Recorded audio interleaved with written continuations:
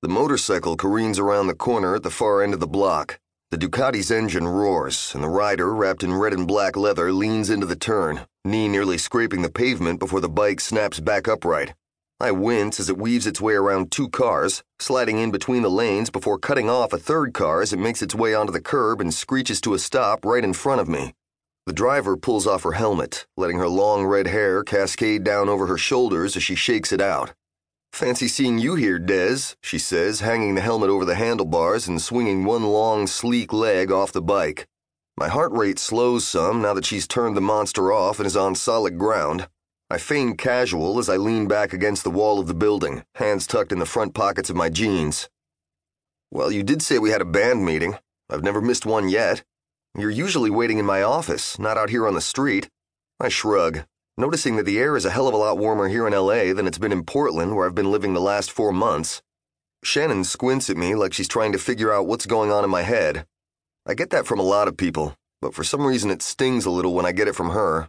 I guess in my romanticized view of things, she should be able to get me without having to work at it. "I was soaking up some sun before I had to go in and be locked in that glass prison where you spend most of your time," I tell her.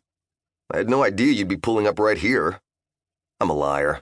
I asked her secretary and then stalked her to facilitate this little meet-up. She unzips her skin-tight leather jacket, revealing a nearly as tight white top beneath. It's silky and has a touch of shine to it, making me want to reach out and stroke it.